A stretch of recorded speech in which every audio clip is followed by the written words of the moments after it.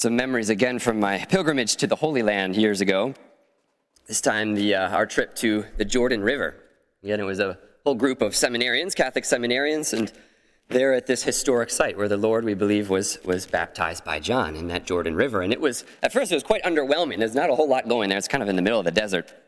Not a whole lot around the river, but just this old, kind of, honestly, a kind of a gross, muddy and dirty river is what it looked like. A little bit underwhelming. So my meditation while I was there, I recall, was just, wow, the Lord was really humble to enter into this dirty river along with the other men and women getting baptized. Just a real beautiful act of humility for him to do that. But all of us seminarians, we were definitely not getting in, for one thing. It was, again, dirty, and maybe at best we took our shoes off and stepped in up to our ankles, but that was about it. And as we were peacefully, calmly meditating, praying there, another bus comes in out of the desert and pulls up.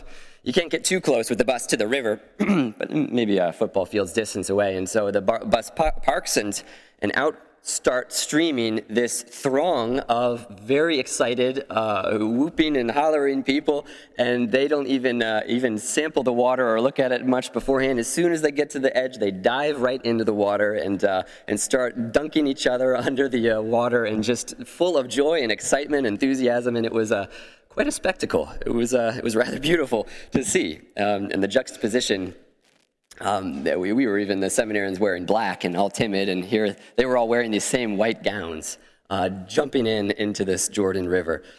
Quite the scene. So after witnessing this spectacle, I got to talking to one of them afterwards, drenched in Jordan River water, and got to find out that they were evangelical Christians.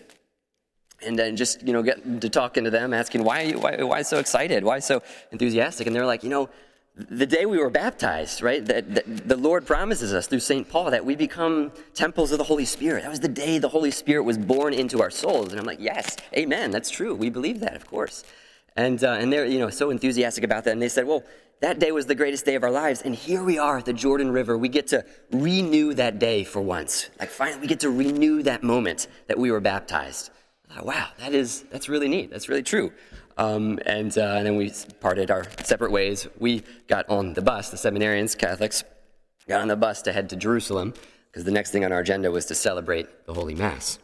And I got to thinking there in that bus, maybe one of the reasons at least, why we Catholics weren't so jumping with joy, enthusiastic, and jumping into the Jordan River is because, well, every single time we go to Mass, every single time we receive that Holy Spirit. Every time we come to the Mass and receive the Lord in the Eucharist, we renew, in a sense, are re-baptized again with the Holy Spirit and fire. We have access to this Holy Spirit every Sunday, at least, if not every day.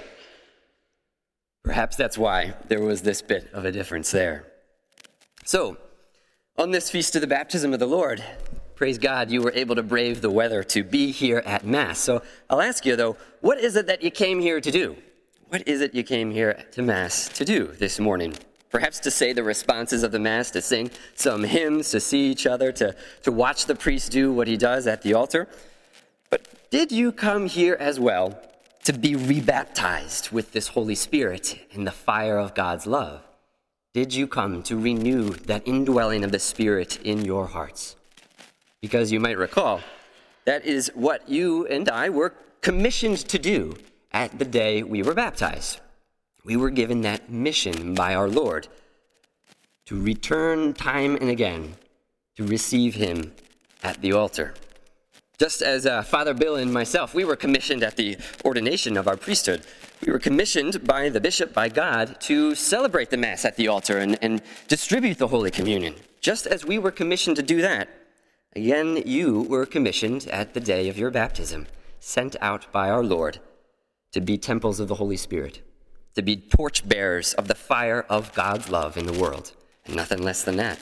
Your godparents were handed a blazing candle, a burning candle, on the day of your baptism, and they were told to never let that fire of God's love die out in your hearts.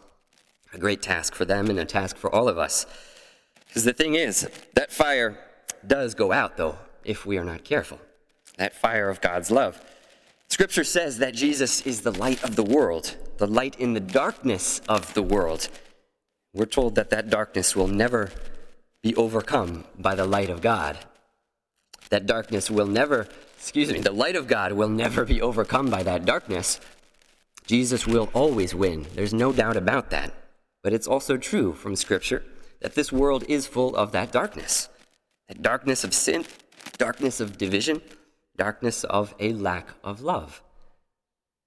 If you were to say leave a fire burning in our fire pit out there in a cold, snowy day like now, if you were to leave it unattended, it's not going to last very long. It's going to go out. So too with the fire of God's love, the one that dwells in our hearts from the moment of our baptism. That Spirit of God, it will burn out if we leave it unattended.